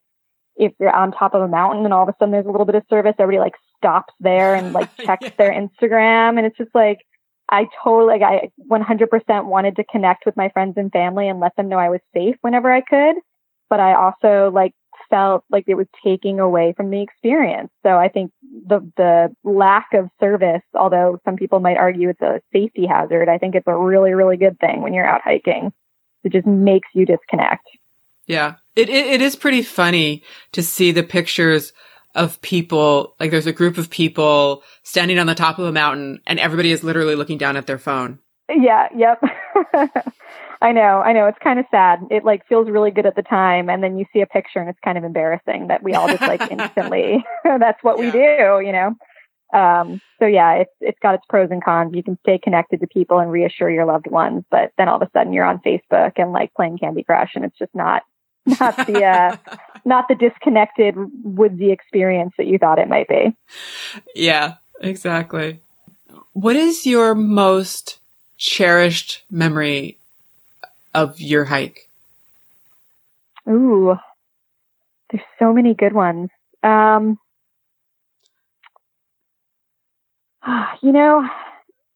think it's not any one memory. It's kind of like the habits and the things we got into as a trail family. So some of our inside jokes and some of our, our games that we would play at night. And we were all, listening to Harry Potter at the same time on audiobooks. So we would hang out in the shelter at night and make Harry Potter references. And, somebody would talk about where they were in the book and everybody knew because we were all going through the same thing. And, or we'd play that game where you put somebody's name on your forehead and you have to guess who you are. And we would do that a lot of nights and just hang out and just be silly. And, nobody had their phone out because there was no service. So everybody was just really present and really aware. And you just feel very tired and satisfied at the end of a long day. And you just feel like you're a part of something with this trail family and doing something really cool. And the people that I was hiking with, they were, I think, very aware of what a good experience it was that we were having and wanted to be really present and really thoughtful. So being surrounded by people like that, I felt made my experience so much better because they made me appreciate it even more. We would play this game at dinner. Somebody would come up with a really deep question, what's a childhood memory that means a lot to you? Or I don't know, some really deep, thoughtful thing where we had to stop and really think about it. And it made us, really be present and enjoy each other's company and really think about how we were feeling. So kind of all of those moments where I was with people who were just totally focused and totally present, just living in the moment, that kind of feeling, I think is the biggest, happiest, warmest, fuzziest takeaway for me. Because that just doesn't happen that often in the real world where you're just with a group of people that you have this one really big thing in common with, and you're all totally focused on it and totally present and totally enjoying each other's company and listening to each other and really talking to each other. So yeah, more than any one moment, I think it's kind of that feeling of connecting to people I think it's really special and really rare. And I got really lucky with the people that I was with. It's so interesting because it seems like, and I'm going to just blame this on the universe, I think, but most of the time when I'm talking to people, what has made the trail so special for them are the people. You know, Yeah. so it's almost like everybody finds their group, their tribe. Right. Yeah, it really does feel like a special tribe of very unique people because, you know, out there in the real world, you tell somebody you go hiking for 5 months at a time and they give you a look or they just don't process it. Or so it felt very special to meet those people and everybody on the trail. And you know, the crazy thing is I started the trail at the end of April. There were people who were already 1,000 miles ahead of me that I never met. And maybe I would have gotten along great with them too. And they would have been an awesome trail family. But the fact is that I met the people that I met when I met them and it just all worked out.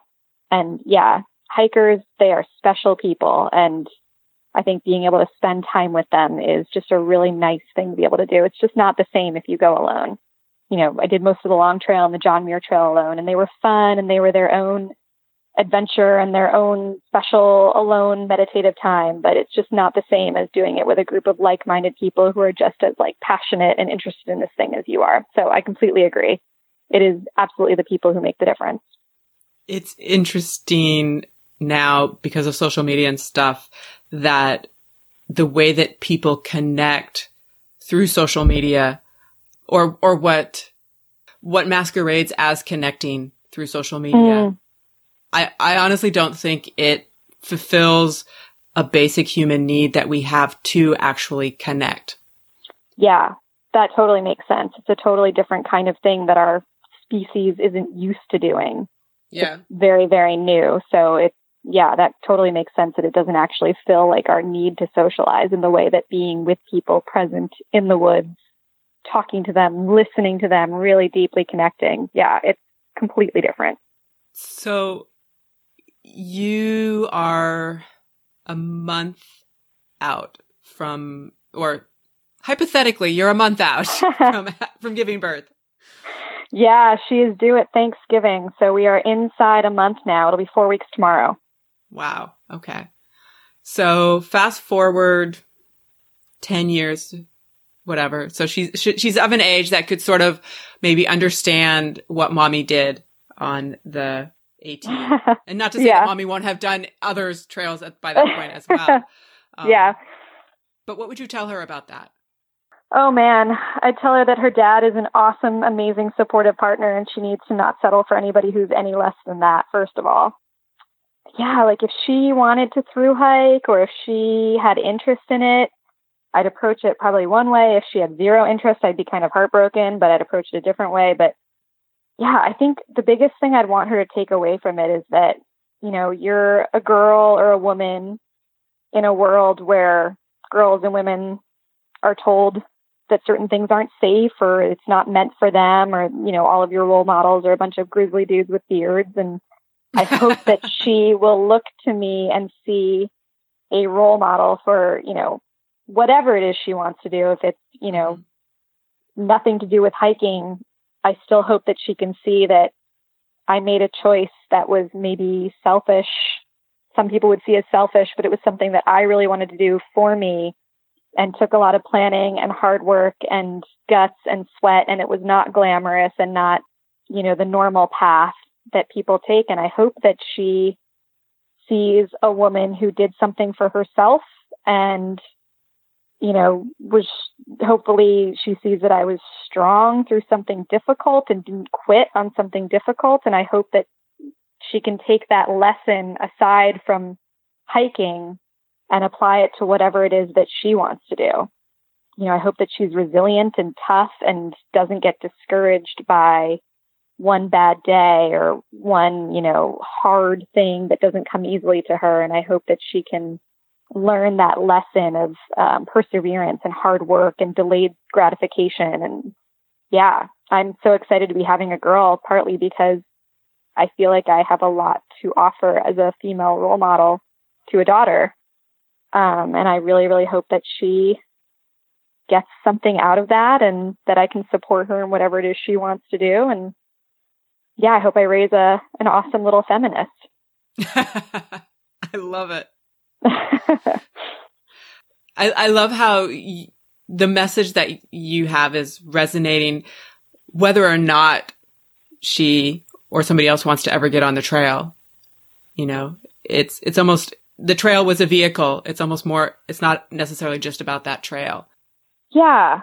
I like to think that, you know, anybody can strap a backpack on and walk for 2,000 miles, but that doesn't have to be what your challenge is. You know, your challenge could be anything that's non-traditional or, you know, takes a year or more of planning and dedication, or something where people question you or think you're crazy. And yeah, hopefully there are other deeper life lessons than just like how to pitch a tent successfully and how to take care of your feet. Like, I just think there's so much more to it. And I hope that people who have thru hiked feel that. And I hope that people who haven't thru hiked can see that and hopefully take that lesson. And, you know, a lot of people think they're a failure if they quit a hike or only do sections, but I think there's so much more to it than just the actual mileage that you do. I think there's just so many life lessons to be learned from thru hiking and distance hiking. And yeah, I hope that that comes through when I talk to people, and hopefully when they talk to me. That would be awesome. If I can kind of help people be inspired, that would be super gratifying. And I guess even more specifically, more pointedly for women that, you know, whether it's a thru hike or it's something else, if they have an interest in doing something and are afraid or have fear about it. Actually, you know what is so funny? I'm literally saying this and I'm looking at my notes for you, and I have this quote on the notes that basically is from one of your Instagram feeds. Sometimes the fear won't go away, so you'll have to do it afraid. Yeah, I cannot take credit for writing that. I think that was a Pinterest find. But yeah, I mean, it's true. You're never going to feel ready. You're never going to feel like completely competent and confident. You're never going to feel like, yes, I can absolutely 100% no doubt do this.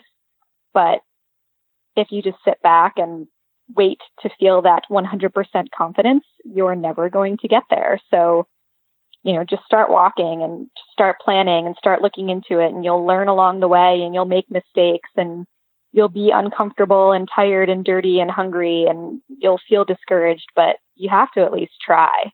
And you have to understand that things are never going to be perfect and line up perfectly for you to do it. And, you know, it's the same thing people say for having kids. Like, you're never ready for it. You just have to go for it and figure it out as you go.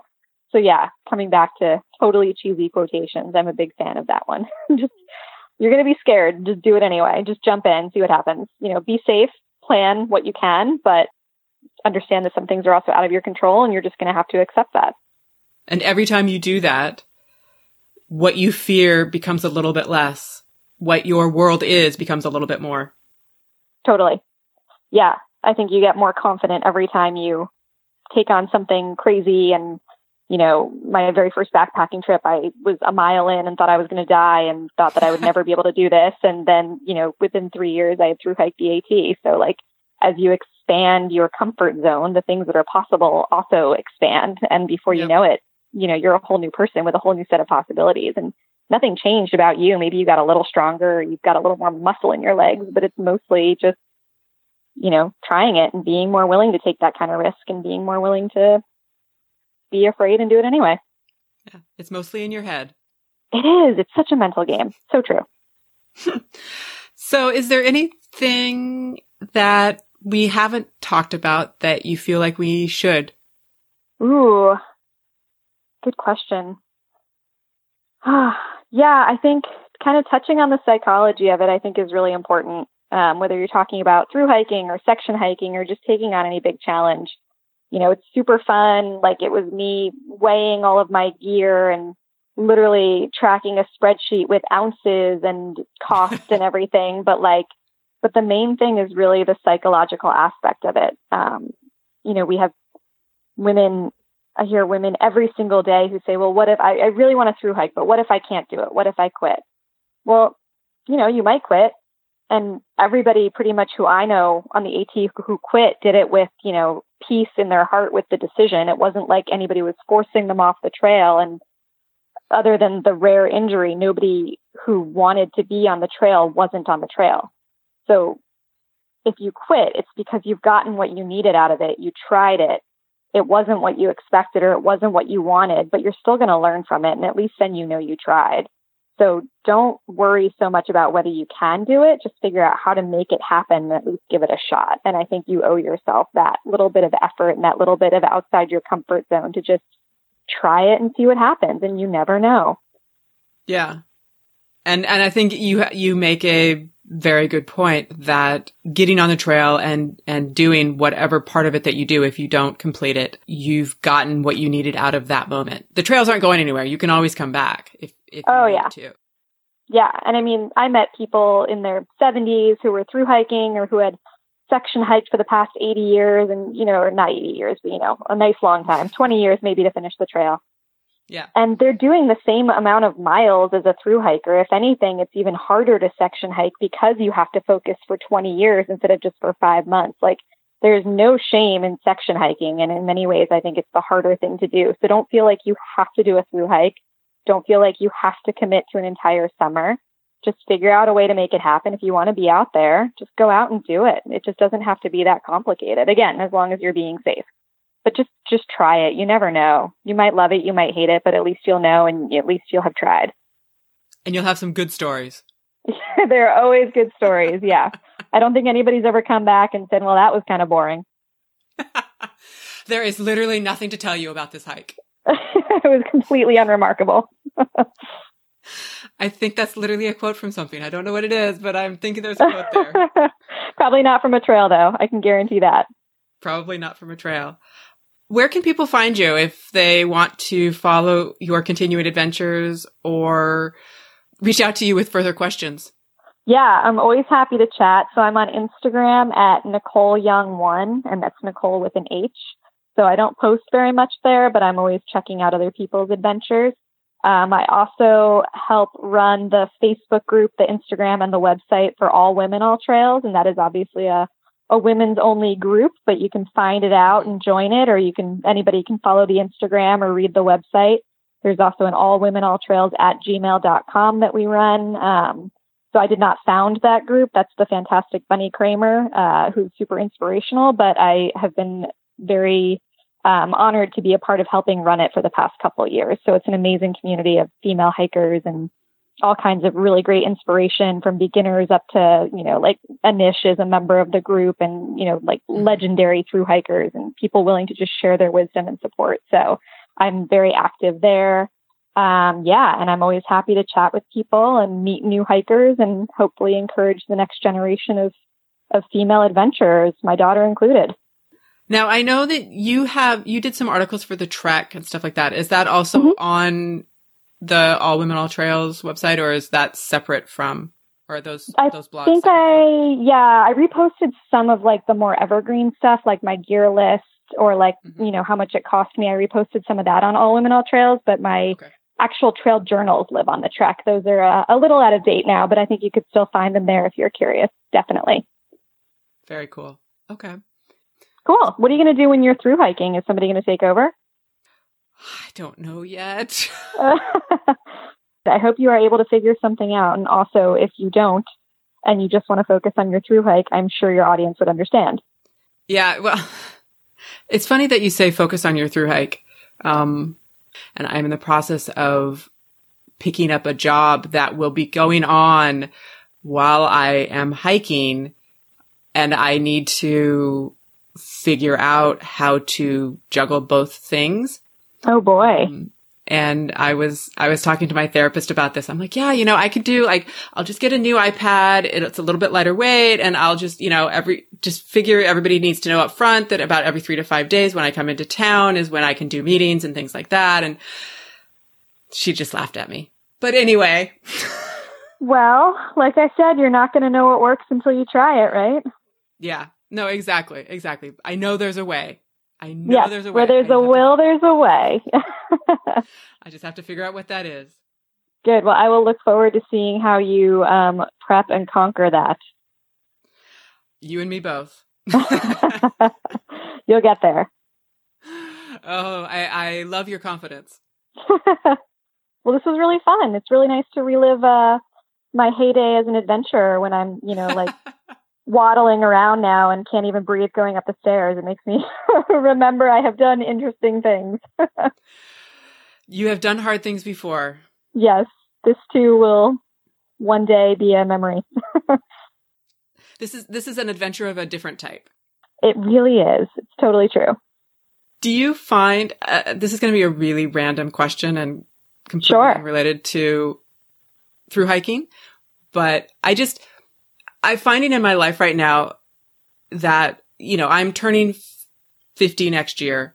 And that there are certain things that happen as you get older or as you get pregnant and have a baby, or as, there's so many different types of women experiences that just are not talked about. Oh, totally. What I love about your response to my question about your daughter and what would you tell your daughter, because women are so often, girls actually are so often taught not to speak up, not to create dissent, not to do the scary things, to look pretty and, whatever you want to call it. Yeah, don't rock the boat. Keep things nice and civil. Exactly. And so you don't hear the stories. You don't talk about the things and you don't hear the stories. And it's interesting because in the last 2 years, so I'm a late bloomer, but I've kind of started to find my creative voice. Like I said, I'm in production, TV and film production, and I've started to find my voice and dip my toes into directing and that kind of thing. And the thing that I've found that most inspires me, that is most interesting to me, is to tell a story from a woman's perspective, to both highlight that perspective and give voice to that perspective, but also to create a space for conversation, both within a community of women, but also between women and men, because so often men have no idea about what that conversation is. You can't do things if you don't see other people like you doing them. So to have more female role models and female voices is only going to compound into more female visibility. I think that's fantastic. Yeah, I completely agree. And I am doing my small part. Hey, every little bit helps. Yeah. It's funny. Like I was speaking of a woman, a person who is perimenopausal and so forth. But I have friends who are older than me, who are having hot flashes, and to see somebody have that experience where they are perfectly fine one moment and then all of a sudden they are flush red and they are sweating profusely is terrifying, because you're going to get there at some point, but also kind of funny. And particularly but you know what I mean? Like, because all of a sudden they're fanning themselves frantically and like that whole thing. But it made me realize that you don't see that represented in film and TV. You don't see that represented in entertainment. Yeah. Yeah, that's a good point. I'm like trying to think of an example, and like occasionally you see it as like a comedic moment. But yeah, I don't know that I've ever like seen menopause discussed as a plot point in any sort of entertainment. Now that you're mentioning it, I don't know much about it except hearing whatever my mom feels like sharing. But actually, we get questions in the Facebook group like, women who are menopausal, what do you do if you're out hiking and it's hot and you absolutely can't cool down? Or like if you're in a mummy bag and all of a sudden you've sweat through your mummy bag and now you're shivering. Like these are just not questions that men even think about, but they're things that women do have to think about. So yeah, absolutely. Like getting that out there and getting people talking about it, that's awesome. It can only help more people then feel comfortable discussing it. And I love that you just made that note, because I need to get a sleeping bag. And honestly, that is one of the things that I think about. Like right now, again, this is more information than you need. But right now, I'm not having any issues during the day with sweats or whatever, but I do have night sweats on occasion. Yeah. And what are you going to do if you're in a sleeping bag or a shelter? You can't like unzip fast enough, or you like sweat through your sleeping bag and now your down is wet and it's not going to keep you warm. Like, these are safety issues. Yeah, exactly. And so that's my internal debate. Like, what sleeping bag do I choose? How do, that has to be able to do the things that you were literally just talking about. So yeah. Well, gosh, I don't even know how to approach that. So I wish you good luck. Yeah, I'm not expecting you to, but it is interesting. And again, I guess it also illuminates the other side of things, which is that so often I think that there is this perception that we are alone because nobody is having the conversations. Yeah. So you think, I must be the only person who is having this issue because nobody else is talking about it. So obviously it's just me. Yeah. So obviously, like, perimenopausal women aren't hiking because nobody's talking about it. Exactly. So what business do I have being out there? Like, it's clearly not a thing that's done. I'm terrible for even considering it. Yeah, exactly. It's so interesting. The stories we tell ourselves are so interesting. And you don't even realize it. It's like in the Matrix, right? Like, you don't even know that it's a thing until all of a sudden your eyes are opened and you've seen the light. And then it's like you can't unsee it. Yep. Amen. Man. I could go on all night. And I can't wait to see how the adventure continues for you. It's going to be a lifestyle change for sure, but I'm already thinking about like PCC 2030. We'll see. Speak a little louder. And when we find ourselves wishing that we could make a bigger change and find a better way. Show notes and links for Nicole's gear can be found on our website at hiking-through.com. Special thanks to Nicole for sharing her stories from the trail, and Maya Wynn for the use of the song Try Again.